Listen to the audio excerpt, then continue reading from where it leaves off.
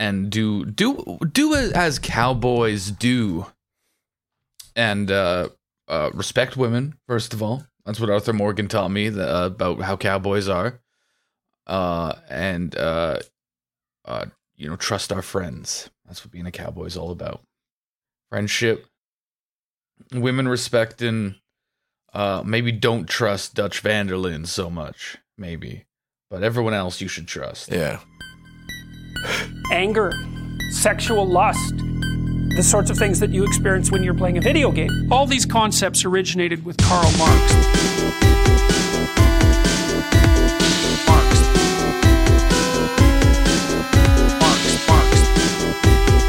Sexual lust. Marx. Hello, podcast consumers who love to consume the podcasts and they never stop no matter how much you beg them to stop. You're listening to AGAB, All Gamers Are Bastards. I'm your host, Kay, and I am joined, as I always am, when the stars align in this particular way, Kyle. How you doing, Kyle? It's good to be here on the good podcast. Kay's right. When the stars align, all of a sudden you can look up in the sky and it makes the shape of the GameCube startup thing in the stars, and then that's how you know we're podcasting. That's exactly how you know. We make that happen. We did that with this show. Fear us. No, I'm doing well, Kay. How are you? I'm good. I was just thinking that we didn't talk about Boss Baby enough on I think the God of War episode it was, and that to me, I mean, you know, I'm hearing from the listeners. They're sending me emails, they're sending me letters, they're sending me messages on MySpace, and they're saying we got to hear more about the Boss Baby, is what they're saying to me. So that's why we picked a news piece today that I think is going to really satisfy that urge, that need, really, for more Boss Baby that everyone has. So Netflix, Netflix, those guys, big red N. The only people who can say the N-word, and that N-word is Netflix. Yeah. Yes. Keeping that bit in. They said that they want to get into producing video games, and they hired an ex-EA guy, which is a very funny move to me. But more importantly, if you want to get an indication of the quality that we can expect from these video games, Netflix has they've done the Boss Baby TV show, which I understand that you've seen a couple episodes of, Kyle. I was hoping you could tell us a bit about True Darkness. Well, there's something important to the Boss Baby television show as a metaphor. If anyone hears loud crashing in the background, my dog is chewing a bone loudly because it's time to podcast. That's right. There's like the Boss Baby TV show is bad. And it's not even bad in a way that you would expect if you've seen either the first Boss Baby movie or the recently released Boss Baby 2. Back in Business, I believe, is the subtitle. I could be wrong. That's a pretty good subtitle, I gotta be honest. I like that. And the new Boss Baby being voiced by Amy Sedaris, which I thought was funny. But the Netflix show is like, you know, that thing that was making its way around Twitter and YouTube, where it's the kind of the very surreal, horrifying animation about this really like cheap, sterile, and thus completely horrifying sort of medium of these like the agents of corporations in the form of infant children, human children. They travel through space using magic pacifiers. They work at a corporation in the sky and also live with families on the earth. And it's what do we think the Boss Baby video game is going to be? Sorry, magic pacifiers? Yeah. Is it like a teleportation Yes. sort of thing? Yes. Or okay. It is, as a matter of fact. It's almost like an astral projection in the first film. The first film being still very horrifying, but a well-made movie. But with some, yeah, it's a magical realism is how I would describe it. Right. And as I will in the essay that will be included with the Criterion Collection edition of Boss Baby. That's right. That's coming soon Yeah. as well. So keep an eye out for It's that. got to be me. Who else are they going to ask to do that? It's going to be me. That's right. Okay, so I feel like a Boss Baby video game would become sort of like The Simpsons in the modern day would become like a vehicle for celebrity cameos. That would be my thinking. I think that they would use it to launder the reputation of prominent capitalist sort of public figures like Elon Musk. I think there would be an Elon Musk Boss Baby. Dad, no! Elon Musk is possibly the greatest living inventor. And his whole thing would be that he made all his money by himself and it had nothing to do with his parents. Michael Bloomberg. Apartheid emeralds. Michael Bloomberg would appear in Boss Baby. There'd be a Bloomberg Boss Baby. There's got to be a Jeff Bezos Boss Baby. Yeah. And his whole thing would be that he just lets everyone go to the bathroom whenever they need to, and it's no problem. It's not a big scene, Yeah. That's his like main character trait. They're all a little bit one beat like that, but there's a lot. You got to introduce a lot of Boss Babies, so you can't spend too much time on each of them. And I think that's what it'll be. I think you're on to something here, especially with this sort of factionalization of the it seems like. So in the film, it is a sort of the economy in the Boss Baby film, and this is true, it's all based off of love. And the Baby Corps, the corporation that makes babies in the sky, needs to compete on a market for a total share of love against animals and nature, I think, or something like that. Like mostly puppies. That's the main conflict in the film.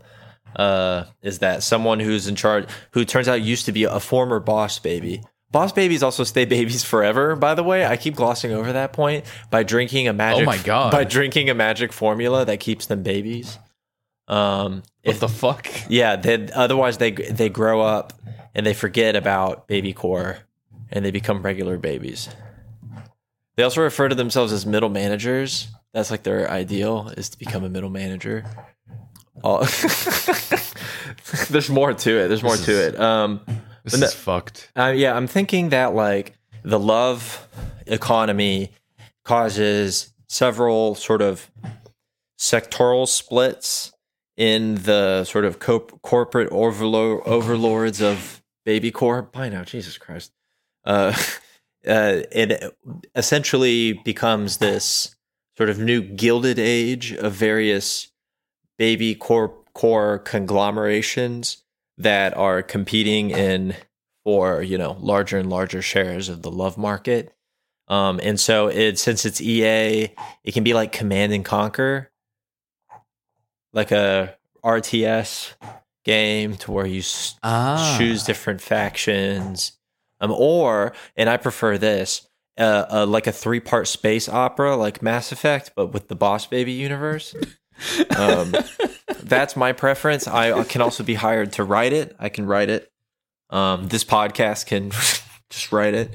Yeah, we got it. Yeah. We got this. We'll do it for it. like way less than you'd hire like a real writer. Don't even worry. Yeah. We got you. Yeah. We're undercutting the competition right now. We're getting in. So Netflix is going to make that.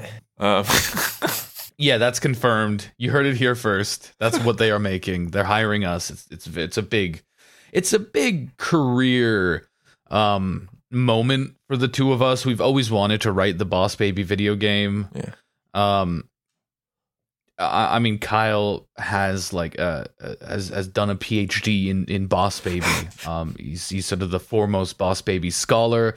Me, I'm a little more of an autodidact when it comes to Boss Baby scholaring, you know. But I consider myself still pretty qualified to write. And of course, we got a lot of really good advisors on the wings. We've got a lot of real world Boss Babies. We've got the weird child version of Hillary Clinton from that book, Along Came Hillary. She's going to be advising us. Is that the name of that book?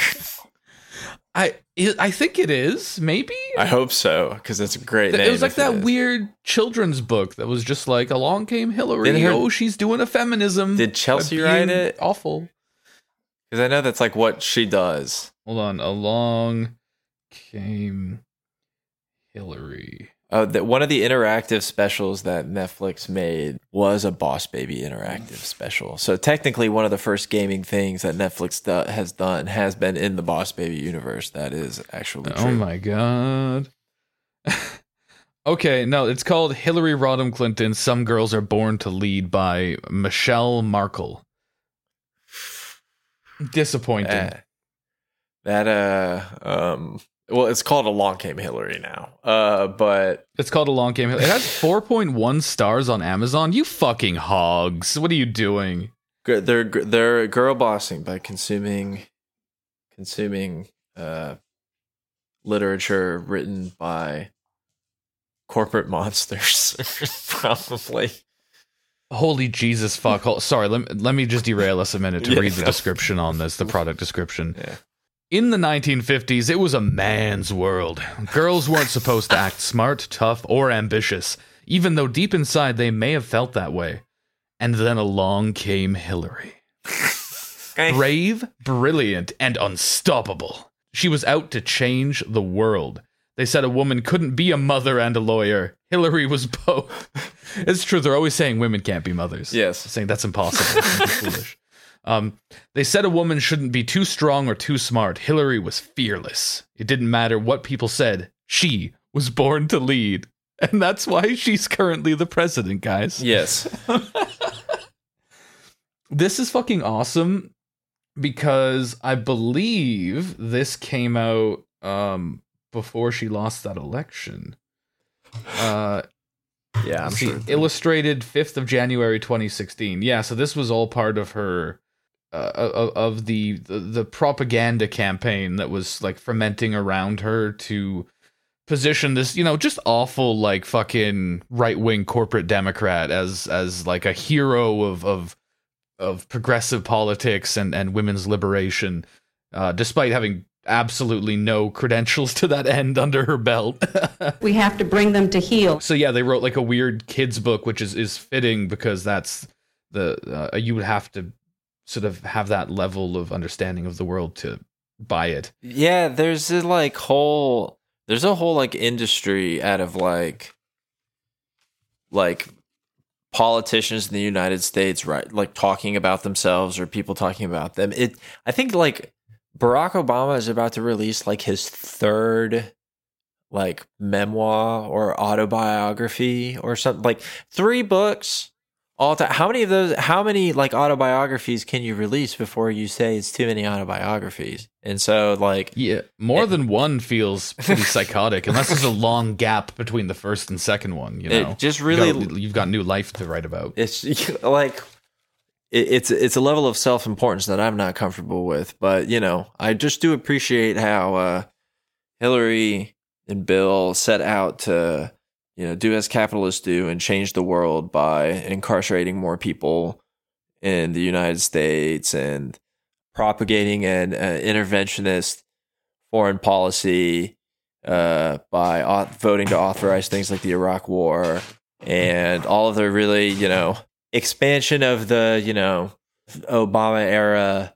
tech imperialist state in the drone program and encouraging no-fly zones over, you know, basically just like doing real girl boss stuff that everyone should try. Yeah. You should all try it. You should all do that. You should all engage in imperialism all the time. I mean, I just like, it's not to be too much of a like Marxist shitlord about the whole thing. We all know the drill, but it's people really are overcoming so much adversity at their private liberal arts colleges and Yale Law School, and at like the center of the levers of power in various places and positions across the U.S. government, is really inspiring to, working people who are just trying to pay, $1,400 a month for a 1-bedroom apartment that's sandwiched between 2 construction yards. Yeah. Just, it's, go us. What would the Hillary Clinton video game be?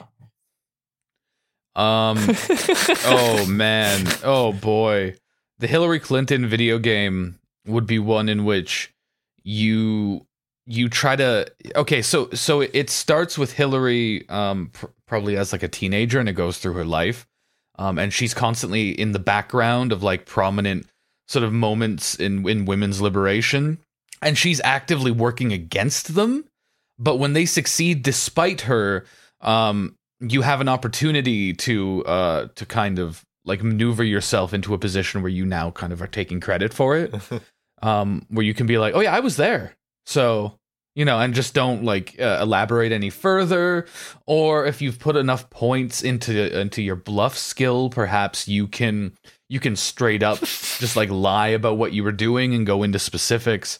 I think that would be kind of the game. It would be sort of like an espionage, sort of like dialogue based sort of game where you've got to like navigate these branching trees of people trying to stop feminism by being like, no, Hillary, we saw you were cutting the brake lines of this prominent organizer, and she'll be like, oh no, I was helping her car out, and that would be the game. I think one of the top reviews for her book on Amazon is by Dustin.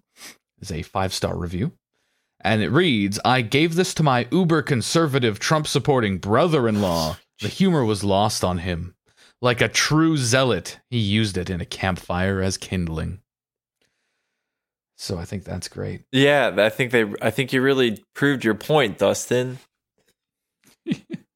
Let me know what that was, besides pissing off and emboldening someone who's probably already an unspeakable asshole. By consuming your way to owning the right wing. Seems like effective strategy. Yeah, he doesn't come out of that one looking too good. Dustin, man, what are you doing? Dustin, don't do that. I gotta stop reading these reviews. A lot of them refer to her as a modern day feminist hero. Okay, cool. Yeah, a woman with like a powerful position in society isn't automatically a feminist, you little fucking freaks. Jesus. She's literally a Clinton. Shut up.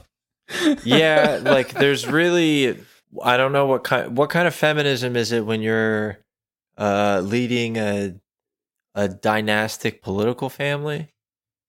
Like it's the same as like Barbara Bush's feminism. Yeah. Like that's I don't miss that election. No, I feel like that election was kind of a pivotal moment for like liberal feminism. I feel like it really fermented itself as a truly insane and like reactionary ideology throughout like the 2016 election, and I think that it really sort of drew this line in the sand between like a bourgeois liberal feminism and any other feminism, which I think is good. I think they made it very clear what their deal is. You can still see these people running around going, it's feminism that Kamala Harris is in office. I think that they now basically walk around with blowing big bullhorns so that everyone else knows, oh, you're not like a serious person when it comes to anything like political, so I can avoid you. And I think that's there's probably some utility to that. I think that there's been similar things with other like political kind of fractures, whether it be things within the Labour Party or whether it be responses to things like the pro-US protests in Cuba right now, things like that, where there's these things where everyone who's like kind of full of shit exposes themselves immediately by being like, I support the Cuban people and their love for democracy, when there's like just 50 freaks with American flags running around going like, yeah, USA. I don't know. I as much as things like that are fucking mind-numbing, I think that anything where people kind of section themselves off as unhelpful idiots, I think there's utility in that. Yeah, it saves some time. Yeah. So I totally derailed our important Boss Baby analysis. I'm so sorry. No, it's like it all relates to. See, this is all related to Netflix. That's true. Hillary's gonna have a Netflix show at some point. Did she have a Hulu documentary? Like oh my god, 4-parter or something like that? No fucking way. I'm pretty really? Pretty sure. Yeah. Don't debase yourself by watching that, listener. If you just heard about that now, don't. Not even for the cringe. Just play a fucking video game. Play the Boss Baby video game. That will degrade you less. Yeah, go play the Netflix Boss Baby interactive special. It's probably I'm sure it's shorter. God, I would definitely watch that documentary series. I'd watch every second of it. I may do that at some point. We'll report back. Oh my god, if I do. Okay, I won't. So we can maybe do an episode where like you explained it to me and I just sit here in fucking horror. All right, so yeah, Netflix is doing the Boss Baby. I don't think we know anything about actual games that they're doing, but game streaming platforms like Stadia have been thriving and doing so well, so I'm sure it'll go great for Netflix. What a genius idea. Anyway, speaking of video games, we could maybe talk about a video game that's good. I don't think anyone could stop us from doing that. We're on a roll with the good we're ones. On a roll. Yeah, we are. Yeah, we done Celeste and God of War, and what did we do before God of War? After God of War, we did Blasphemous. Yeah, if you're listening to this, Blasphemous is out. Don't worry. Don't get scared. Yeah, Celeste, God of War. Before that, we did like Sea Salt and a bunch of Lovecraft games. Before that, we did Hades. Before that, we did Final Fantasy VII Remake. Well, okay. We haven't done a bad game since The Tenants, which was episode 10. I think we traumatized ourselves by we just going want to do good games now. No, we'll mix it back in, but in the meantime, I think it's time to talk about some Cowboys.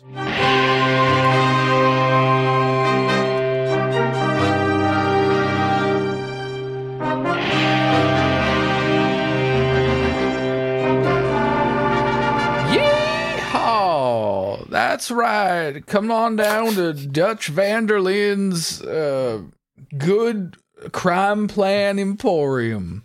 That's right. We're cowboys. We're talking about Red Dead Redemption 2, the Ballad of Dutch van der Linde and his quest for mangoes. And where did he? There was a place he always said they were gonna go. I don't remember. I don't remember either. Damn it! I didn't brush up on my Red Dead memes before this. What a fucking fool! Yeah. We've already lost before we got. I was spending all that time thinking about the fucking Panic of 1893 and forgot to look at memes. You fool! Yeah, rookie mistake. Yeah, exactly. So yeah, Red Dead 2 is of course Rockstar's the good game they made. They don't do a lot of that. And this game really stood out to me and was something I wanted to talk about because it's not for everyone, I don't think. But, Tahiti. It's Tahiti. Tahiti, we're going to be eating mangoes on Tahiti. Just you wait. That's it. Okay, yeah, so it's a game that's not for everyone because it allows itself to, in a lot of ways, to really sort of feel out its own... what it's trying to put you in a certain state of mind, I guess is what I'm trying to say. And that's why a lot of people don't like it. A lot of people cite everything being very slow.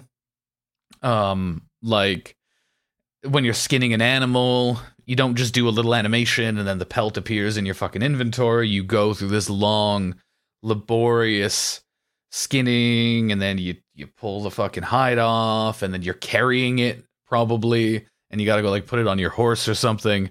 And I think that's all part of what makes the game great, but I can see how you'd bounce off it. It's about taking it slow. It's about really getting into this world, and I think the word immersion is really abused in like talking about video games, but that is what it's about. It's just about like riding around on your fucking horse, and like you see something, you think, oh yeah, the camp needs meat, let me go do that. And it's the closest approximation I've seen to like being to being out in the woods or to hunting in real life. It's a very slow and very peaceful, for the most part, sort of thing. You don't just quickly go through it like you might expect to in a Rockstar game. So I think that's led a lot of people to bouncing off it, but I think it's really, really effective, and it really, you enjoy being Arthur Morgan, which is I think makes things that happen later in the game a lot more impactful. Because what really makes this amazing, or makes it amazing that Rockstar made this fucking game, is that like the writing's pretty fucking good. There's some really compelling characters. It is good, isn't it? Yeah. How did you find just like the story in this game, Kyle? Because like when you compare it to like GTA games, it's fucking Shakespeare. Like, it's amazing. Oh yeah, in comparison to like 3 different guys all named Tony yelling dialogue lines over each other, and then like I'm just like gesturing, like doing strong gestures because their character models are so weird looking. And then this very American in terms of its literary sensibility, very gentle storytelling that's still, you know, cowboys and gunfights and stuff. It has this like texture and tension to it.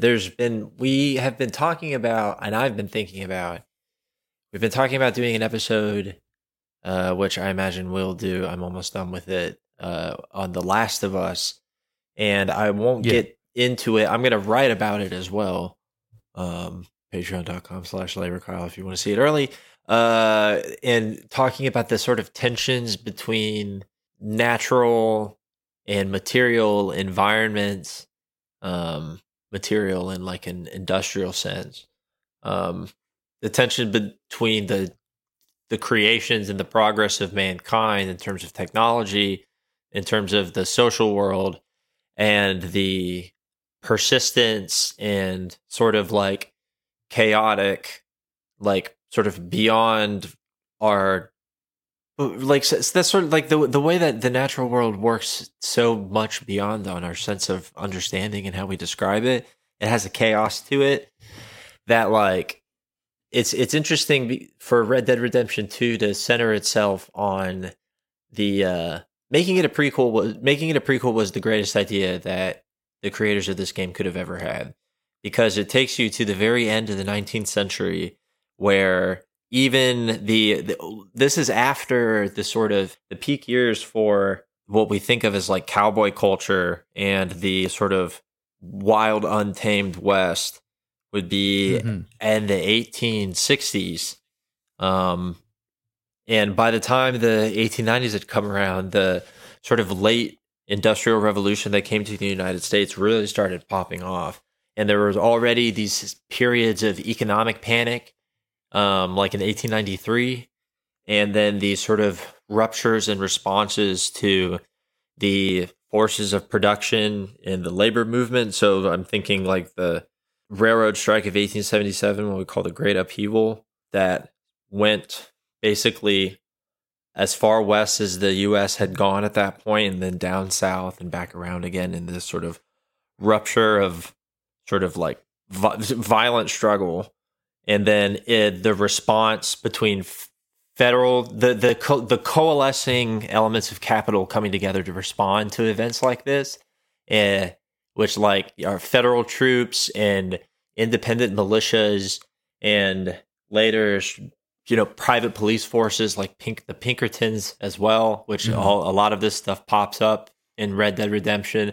It's a game that's really aware of its setting because these like sort of outlaw characters, and we'll talk about like, cowboy strike action or something here after or another point. But this game was being made by Rockstar. It was never going to star like the sort of what you could call worker hero, proletarian heroes of the day necessarily, but where it kind of like rubs up against like a more liberal understanding of the sort of like becoming the bootstrapping, self-reliant individual, like the family was kind of doing in the first Red Dead Redemption game, which is a game that's I really liked, but has a considerable less amount of depth than its prequel. Its prequel is like it is an opera to a like fourth grade play, stage play in comparison. It really is like, I mean, there's a reason why Rockstar was just like, okay, everyone just makes this game now.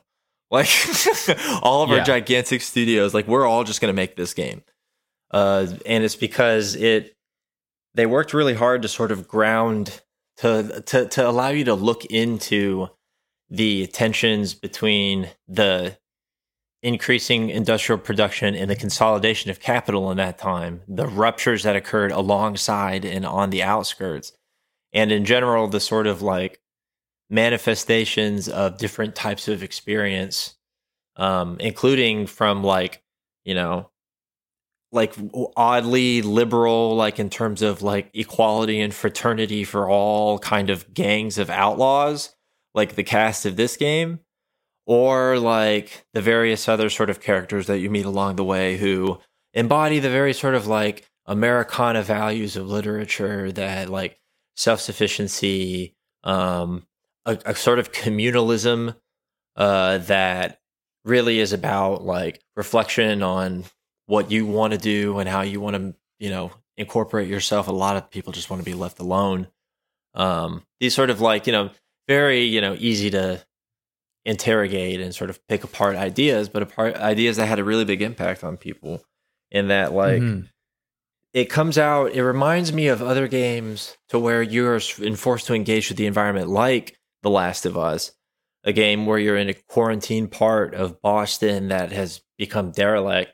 And so you have the violent tensions of Last of Us, I guess, is more realistic and applicable to our contemporary moment in the sense that the sort of natural world feel very boxed in by the potential for abject climate catastrophe and things like that, to where there are these points of tension that appear in these, people who have been affected and who are biting other people and, consuming human flesh. And then every once in a while, you have this sort of moment where you walk outside of a door and you're in this alley trying to inevitably probably find a fucking dumpster to jump on top of and climb something, to where it's quiet and you see bits of green popping out through the sort of ruins of the city. And then you kind of pick through the things around you to figure out what you need to keep moving forward. Yeah. And it's like, those tensions are really important in storytelling when you're going to do something as historical as, like, say, Red Dead Redemption is, that it's quiet, sort of thoughtful characteristics, has a very, like, American literary sensibility to me that I find compelling. It's a good story. Very, very good story.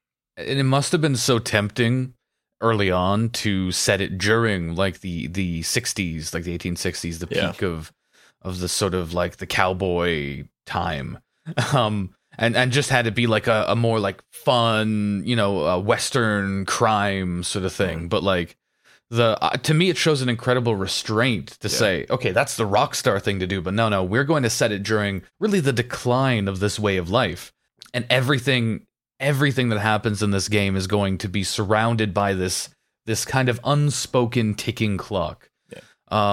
Like Dutch's gang, the fact they're being pursued by the Pinkertons.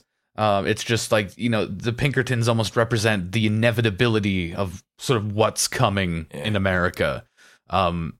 it constantly just at the heels of this basically relic from a previous generation, which is what Dutch's gang is. And of course that mirrors Arthur, who is, as you find, like, I don't know, 2/3 of the way through the game, is fucking dying. And so it's the exact same thing for him. Just like the sort of ideal of the Western outlaw, he is going to be gone soon, and he needs to sort of figure out how he's going to contend with that and what sort of person he wants to be in his sort of final moments. And I think that the fact that he knows he's going to die, whereas I guess a lot of other people are kind of in denial about the fact that, like, their way of things is coming to an end, I think gives him this sort of clarity of mind to pardon the use of the word, but to find some kind of redemption, you know? And I think that's sort of the core idea, and I think they do a great job at marrying, like, the historical ideas they're exploring with the thematic ideas of the story and, like, just what's happening to their main character. Like, I feel like those all tie together so fucking nicely in this game. It's just really well written. Yeah, it's important for them to, like... It also has this, like, through line into its mechanics, which I know is something that you and I, when we had discussed bringing the game up, how, and you talked about earlier, there's an important care to the way that there's these small little additions to, say, like, firearms fire and load differently based off of the type of firearm that you were using. They do have a sense of, like, it has a sense of realism to it, a sense of form to it, I guess, that allows it to, like, that definitely captures in some way that other games don't quite as well. Oh man, you know what's the perfect game that does this does this poorly? Far Cry. The Far Cry series has any time to rag on the games that I cannot stop playing. For some reason, I have now. I started playing 4 because it came in a bundle and it was going to cost like $3. And I'm like, I've played on shitty pirated copies before, but I'm just like, no, I'll put down a couple of bucks on some garbage, and because I know I'm going to play every single second of it. And what Far Cry does is it flattens out all of those. It is very imperialistic in its experiences, while, like, if we're using the same metaphor for something like Red Dead Redemption, it's more colonial. Red Dead Redemption would be more colonialist in its sort of like the rhythms of a prairie-based life or the rhythms of a rural-based life, which was essentially what a lot of settler colonists did. And that's an additional sort of like point of examination that this game does, that places itself in conversation with history and examines the various threads, continuities, and tensions that came with sort of like that. I mean, there's a lot of there's costs that the game sort of bears out in terms of the change and how people experience change in general. That, like, rather than Far Cry, which is a game that sort of like drops you into a combat zone basically, and you can already do all of this amazing stuff, and then you can get like magic to do that, all that stuff, tattoo magic to do all that stuff better, whatever. This like game, in real life. Yeah, much more realistic. This game has a rhythm to it, just as you were describing earlier, that makes it feel. There's a lot of different fish that you can catch. There's a lot of different types of weapons and firearms. You can use bow and arrows. You can, like, there's a weight and a texture to all of the things that you're doing in between all of the story that feels much more patient and thoughtful than literally anything Rockstar has ever done. Besides this game, like, including the first Red Dead game. Yeah. And including Revolver, including Redemption 1. It's just different, you know? Yeah, Red Dead 1, I liked it when it came out, but it was very much like GTA Cowboys. Yep. It was, even at the time, I would have said, because I think it came out after GTA 4, but before 5, I think. Yes. I would have said, like, yeah, this, there's a bit more writing chops on display here than we saw in, like, GTA 4. But, it's still a Rockstar game, is how I would have described it. I could remember some of the story. I don't remember the story from Grand Theft Auto game. The story of GTA 4 is you are a Bosnian named Nico who really wants to go bowling with his cousin Roman, and lots of dubious individuals. They get between you and this bowling game that you're trying to have, and so you just got to fucking shoot them all. I'm pretty sure that's the story. Yeah. But in Red Dead 2, yeah, like we've upped this a lot. We've bigged it up as sort of Rockstar.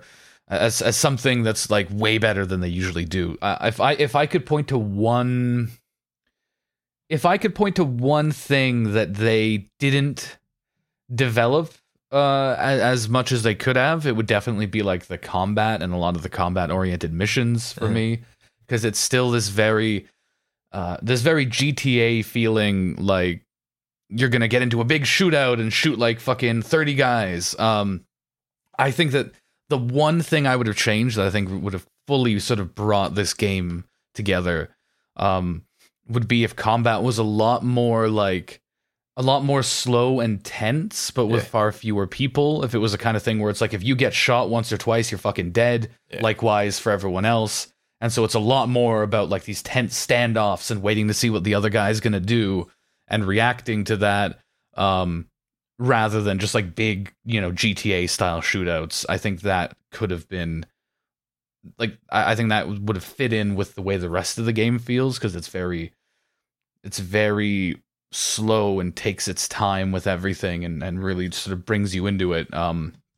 So there's one mission where you go to a town where there's like two families who are sort of at each other's throats, and Dutch tries to play both sides. That way he always ends up on top. And it fucks up, and he you and the gang end up fighting basically a whole family and burning down their big manor, and there's tons of fucking people. And it felt like they felt that the game needed like a big set piece action beat at that point. Like, it didn't feel like it should have gone like that at all. And it's a shame, because there's way more powerful moments in the game, like when Dutch like kills. I'm trying to remember what his deal is. He's like this crime boss guy or something. He might even have been like a banker or something. But he kills this guy by basically feeding him to fucking crocodiles in the swamp, or gators.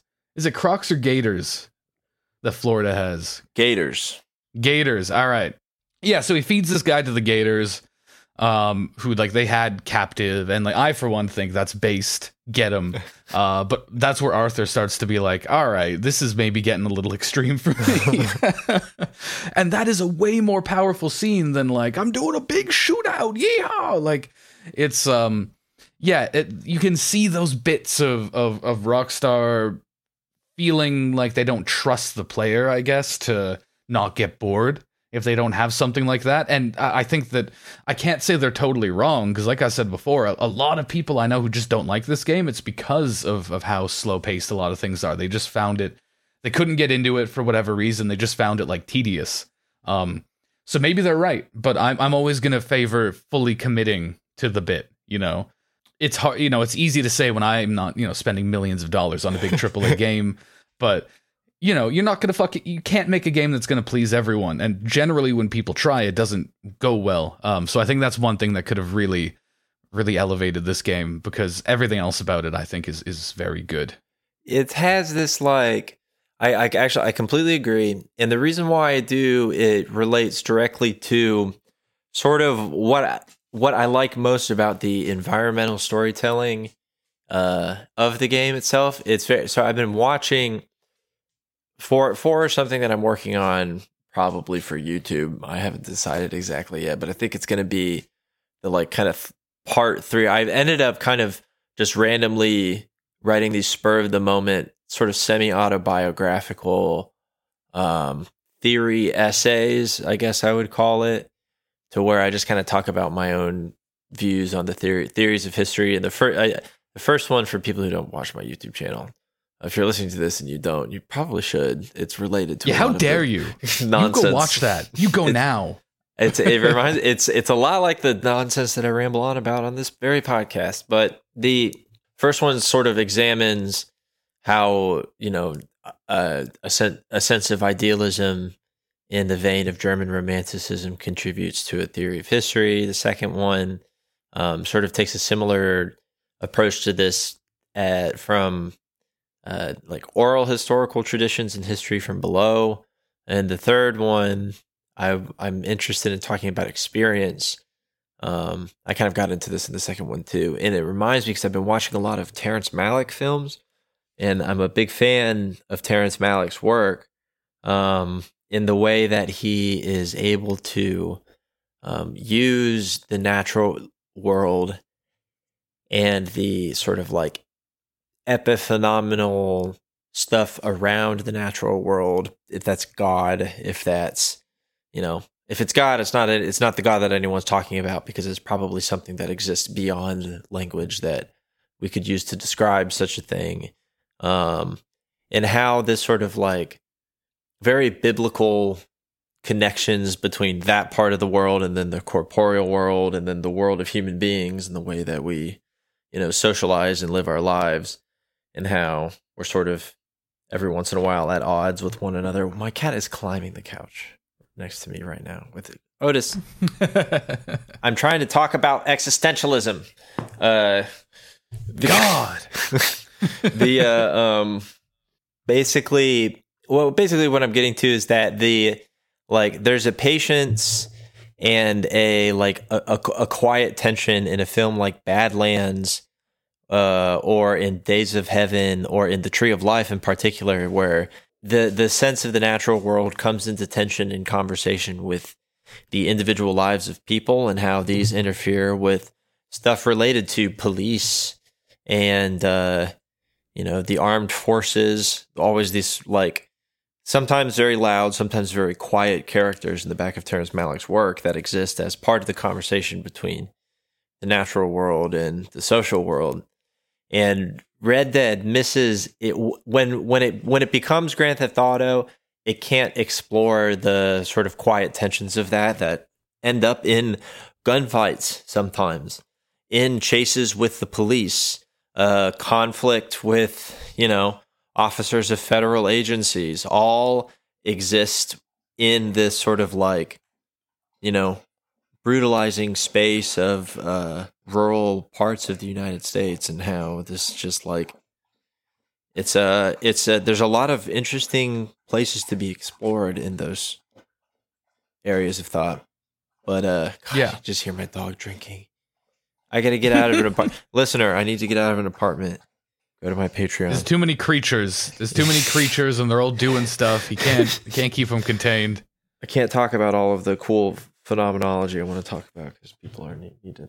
But I think you get what I'm saying. The gunfights, the obnoxious GTA stuff, it gets in the way of the hunting.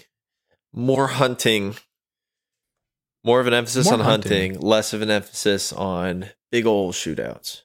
Yeah, it's those quiet moments in nature, and then also it's some really good characters. I absolutely love Dutch himself as a character. Yeah, me too. Because he does something that very few writers, I think, are either ready to accept that a character can do, or willing to try to write, which is he can believe two contradictory things at once. Yeah. He will not be lying. Later in the game, you come across there's a settlement of natives who are being really fucked with by the army, basically, and one of their head guys, his son, I believe, wants to go and fight them. Pretty much, and dude's like, no, they're just gonna come fucking massacre us all if you do that. Don't go stirring up more shit. And Dutch finds that it is Dutch has at that point made it very clear that he doesn't agree with like what's being done. He doesn't agree with the genocide of Native Americans. He doesn't agree with colonialism. Like, he's made it very clear that like this is all, he is opposed to what's happening here, but he has also found that it is in his interest to convince this guy's son to egg him on a bit, to go and start this fight, because that will be good for Dutch. You know, he can simultaneously, and I would compare this to Knives Out. Knives Out is a really good movie because it has a young woman who is made out to be some kind of like leftist. They keep it vague, but when her interest comes into it, she's in line with the most reactionary elements of like the rich family that she belongs to in that movie. And there's a very similar thing here where it's like, no, he's not like a raging racist. He's clearly angered by the injustice of what's happening to these people, but he will fuck them over for his benefit. That's the kind of guy he is. But it doesn't mean that he doesn't believe the first thing also. And I think that is something that's so rare in storytelling, where a character's beliefs and actions, they just don't have to always line up 100%, because that's how real people are. Real people do shit like that all the time. And just by doing that, they make him, to me anyway, so much more compelling of a character, and it's so much more interesting, especially as he and the main character you play, Arthur Morgan, grow apart, and a wedge keeps sort of growing between them. Because you can never really hate the guy. Like, he's not a bad guy. He's just doing what's, in his fucking interest. And that's not the most villainous thing anyone's ever done, even though he does do some pretty fucking dark shit. You always feel like you kind of get where he's coming from, and not in like a lazy way, but in a like, you understand this man kind of way, Yeah, because I think that's awesome.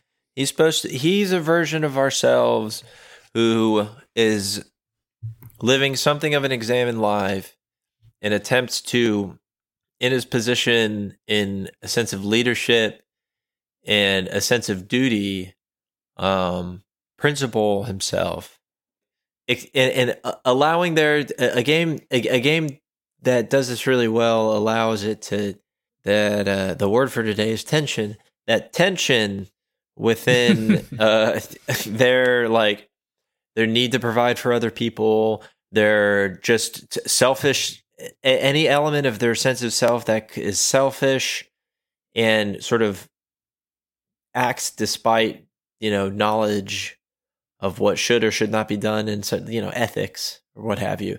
So like a character who has the complexity needed to demonstrate and allow that to reflect actual sort of lived human experiences, I think is the perfect sort of way to describe it.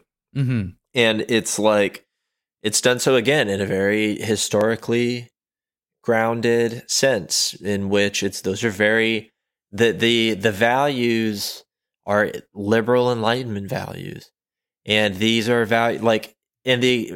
I spend a lot of time reading about ascetic traditions in religion. So, the way that religious people throughout history have placed various restrictions and restraints on their, the way they live their lives, their dress, their behavior, their, like whether or not they speak sometimes. And I rewatched this documentary recently called Into Great Silence. That it's like a 2.5 hour documentary about silent Catholics. Ascetic. Basically, they live in silence in this castle or monastery in rural France, and they represent this extreme of the things that all of us do in attempting to try and either better ourselves or be better to other people, or live a more examined life, to go very sort of like to the fundamentals of philosophical thinking, and in the Western tradition in particular. And that's what the gang is trying to do. It's a collection of self-interested parties who are living on various margins of the type of society that they're in, and who understand one another's position and in conversation with other people's position, in this case, a more stratified sense of class that came with the 18th and 19th centuries and the industrial revolutions that happened during them. There's so much value in being able to sort of tell a story like that.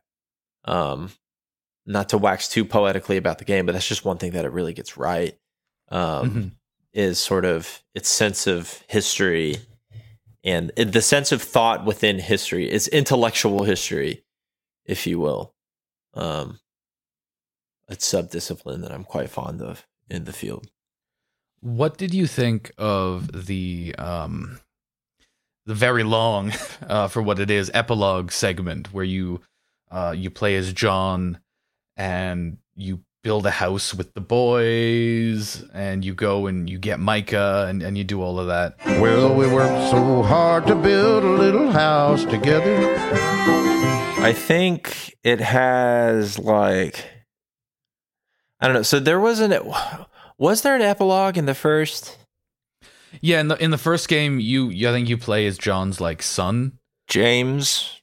Yeah, whatever his fucking name is. Yeah, James Marsden. Yeah.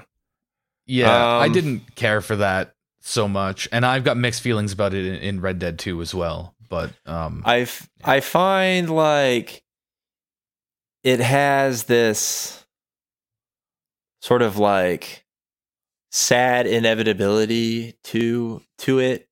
It has this sense of like settling in that was really the topic of the entire first Red Dead game. Which is that, like, you know, I'm more compelled by the exit of a great story than the settling in after, you know, like the dust has, you know, like, you know, there's an implication in the survival and perseverance of a family that you're going to learn that fathers will learn how to be fathers and mothers will learn how to be mothers. And if you're going to be a farmer or a rancher, you'll learn how to ranch and you'll learn how to farm. In terms of mechanics like that, I love that life building shit. So put it in the fucking game if you're going to put it in the fucking game. But please just put that shit in the game. I'll just sit around and farm. I mean, I found it. All right, so the ending of Arthur's story is one of the most like beautiful moments in any video game I've ever played. Yes. And I think a big part of it, I kind of got this with a couple of beats in The Witcher 3 as well.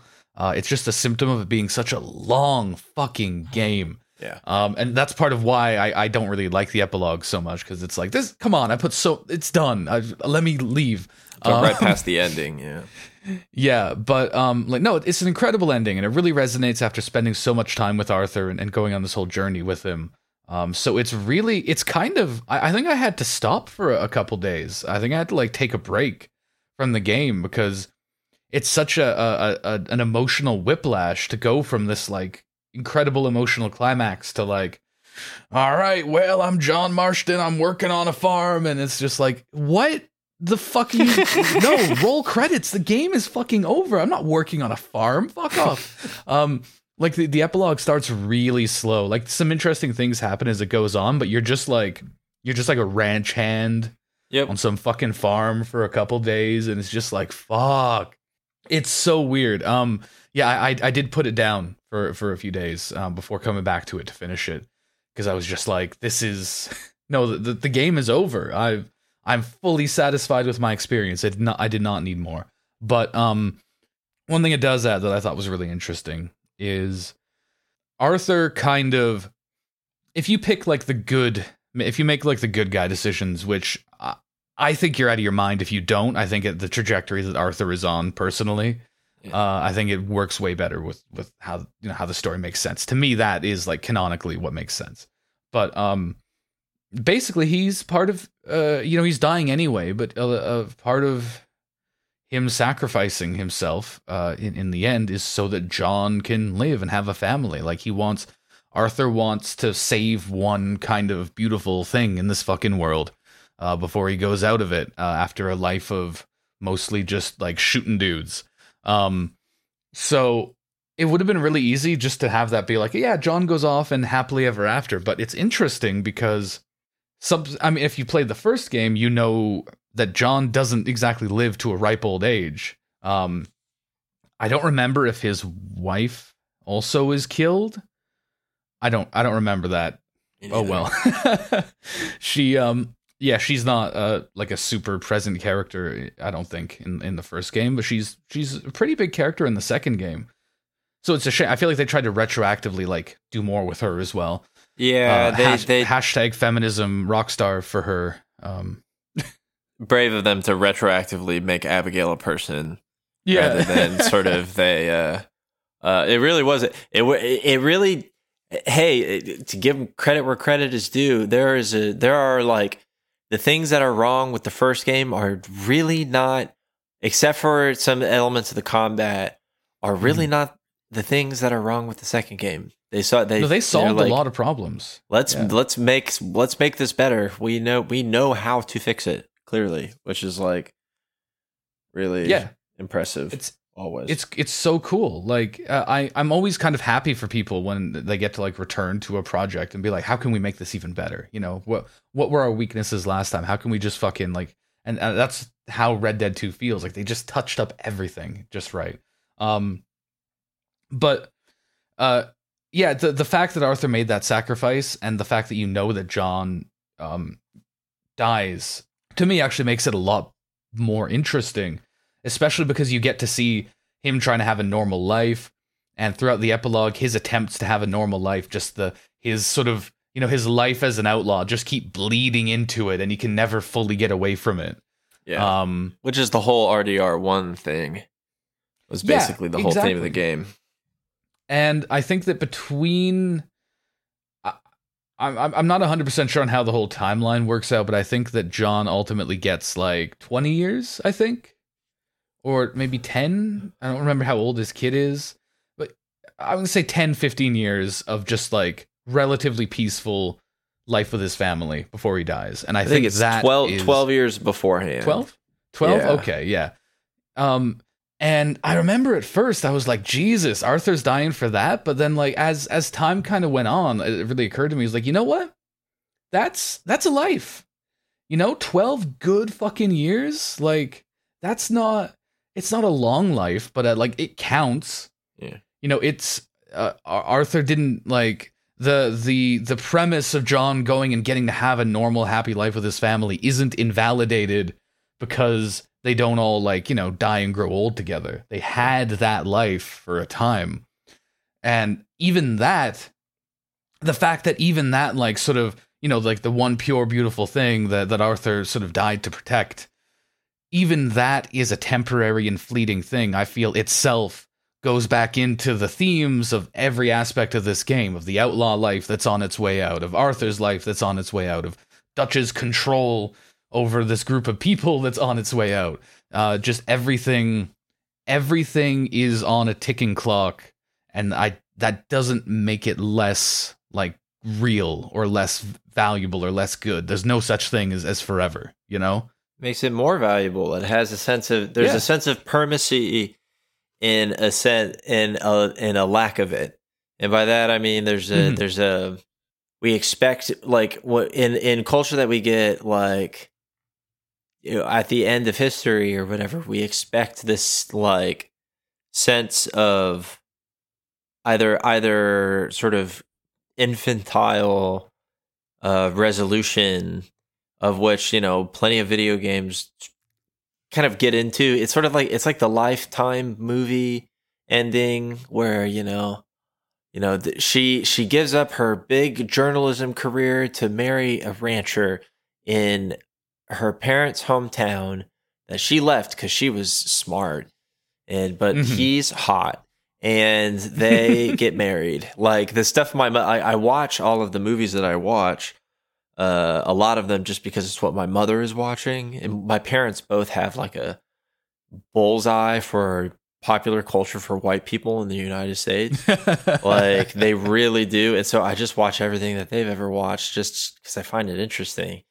And this like, this kind of, I guess what I mean is that like when a story, when you can use a prequel, which is a very like you could use a prequel to go back and give a sense of tense resolution, various like forms of like, it has a sense of realism to it, I guess, that in the kind of American literature thing that I was coming back to, it always has this, it's grounded in a sense of natural loss while attempting to redeem and refound various people and their relationships and their sort of points of social and cultural expression in different contexts. You moving on from the sort of stereotypical outlaw West view and social reality into a post-industrial social reality by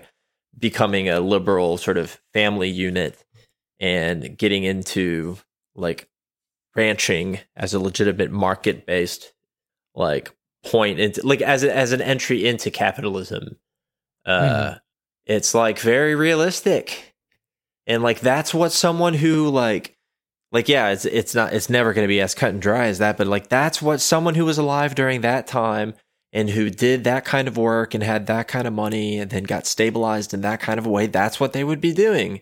Like, okay, well, I can't go running around fucking robbing people. Like, that's not going to work anymore. There are federal cops everywhere. There are new types of cops every day. And like, it's just not, and I need to stop doing this or I'm going to die. And I have obligations and responsibilities. What do? Well, I'll just go try ranching and farming and try and find a quiet plot of land where I can, avoid all of that stuff. But then the tensions of modernity keep spilling in and forcing people's hands to either neglect, like in the first game, it's a very like honor, sense of duty kind of thing. Very like reifying almost this kind of outlaw Jacksonian like outlook that sort of like, I mean, it isn't all zeroing on Andrew Jackson, but they had there was a sort of cultural stereotype of the, independent, self-sufficient, pioneering masculine figure in American culture that persisted still to this day in some ways, in some really ridiculous, silly, paradoxical ways mostly, but I'm a pioneer. I'm an explorer. I'm a human and I'm coming. There's this attempt to kind of refound oneself and based off of your contemporary circumstances, and then history has a way of coming and making itself known. So you have to, despite pleas from your wife, go and avenge someone, even though it's just like, is that a good idea? It's probably going to get you into a big mess, isn't it? That's how these things usually go in these stories. And well, sure enough, it turns into a whole big problem. And so, I don't know. It's realistic in this kind of funny ways that I find really, really nice. Yeah. And I think that brings us to our bastard of the week, which is Micah. You motherfucker. You little bastard man, Micah. I really liked the bit where you go to kill him, basically.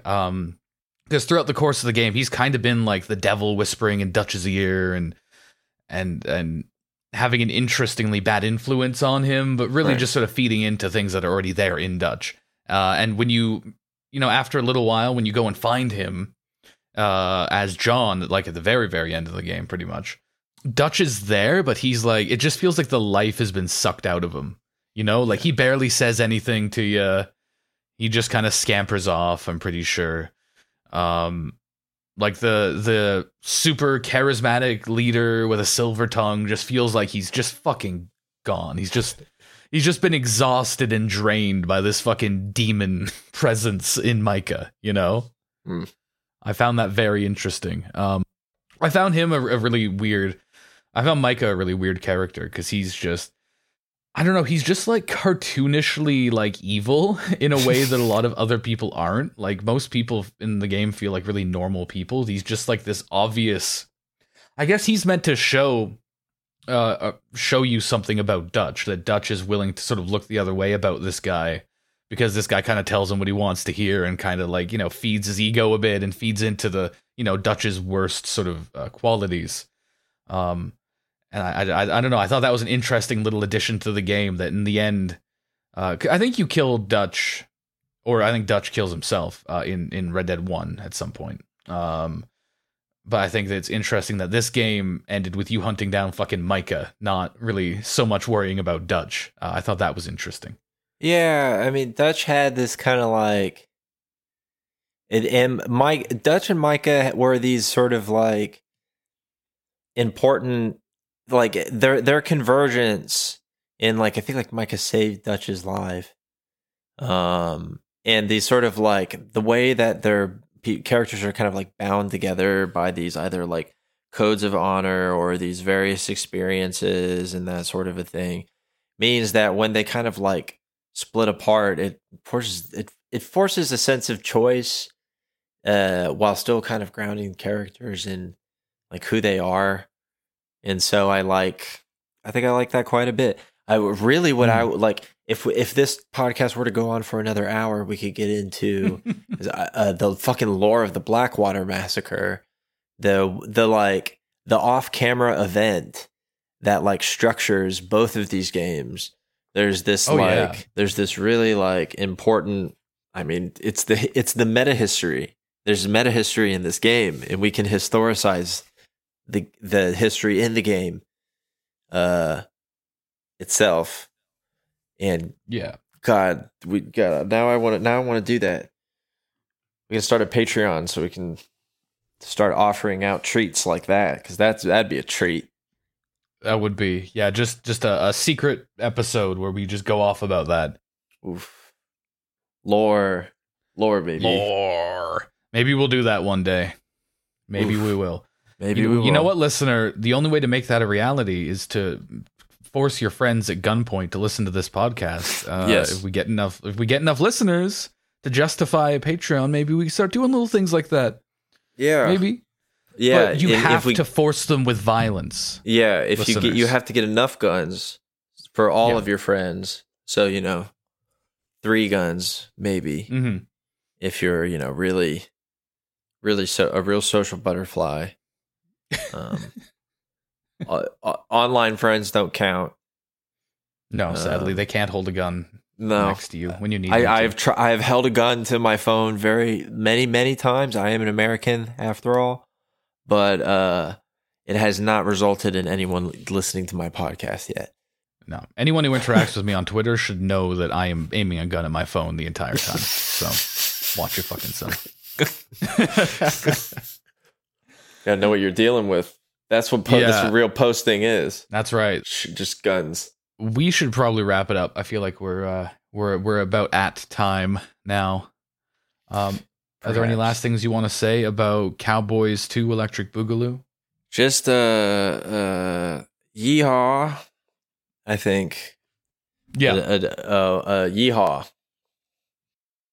Yeehaw. All right. Kyle, where can the good people at home find you? You can find me at Labor Kyle on Twitter sometimes and YouTube as well. I have videos. I have a couple that I gotta get my. So I just moved, and I live in a different part of the country now, and now my PC won't turn on, which probably just means something got knocked loose. And so once I mess with that hardware again, I can get back to posting that good content. There'll be Boss Baby. Boss Baby is sitting on my hard drive right now, mostly done. And then there'll be another one on a topic that there'll be more vegetable content that you come to my channel not to watch because no one watches my videos on theories of history. But yeah, Labor Kyle and everything. Kay, where are you online? I'm where the fuck am I? I don't know. I'm on Twitter, K and Skittles. On YouTube also, K and Skittles. When this comes out, my video about Marvel's Falcon and the Winter Soldier should be out. It's a nightmare. So you should watch that. And I stream, brah. I stream on the weekends. 7 p.m. Britoid time, Saturday and Sunday. Come on down. We got monster trucks. Sunday. I'm so fucking. It's so warm here, you guys. I'm done. I'm dead. What? Click the links. Goodbye.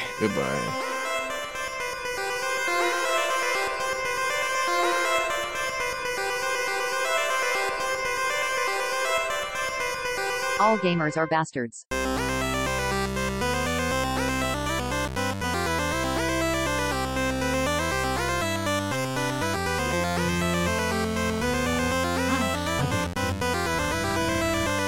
Ravioli. Mamma mia. Nighty. Spaghetti. Ravioli. Mamma mia.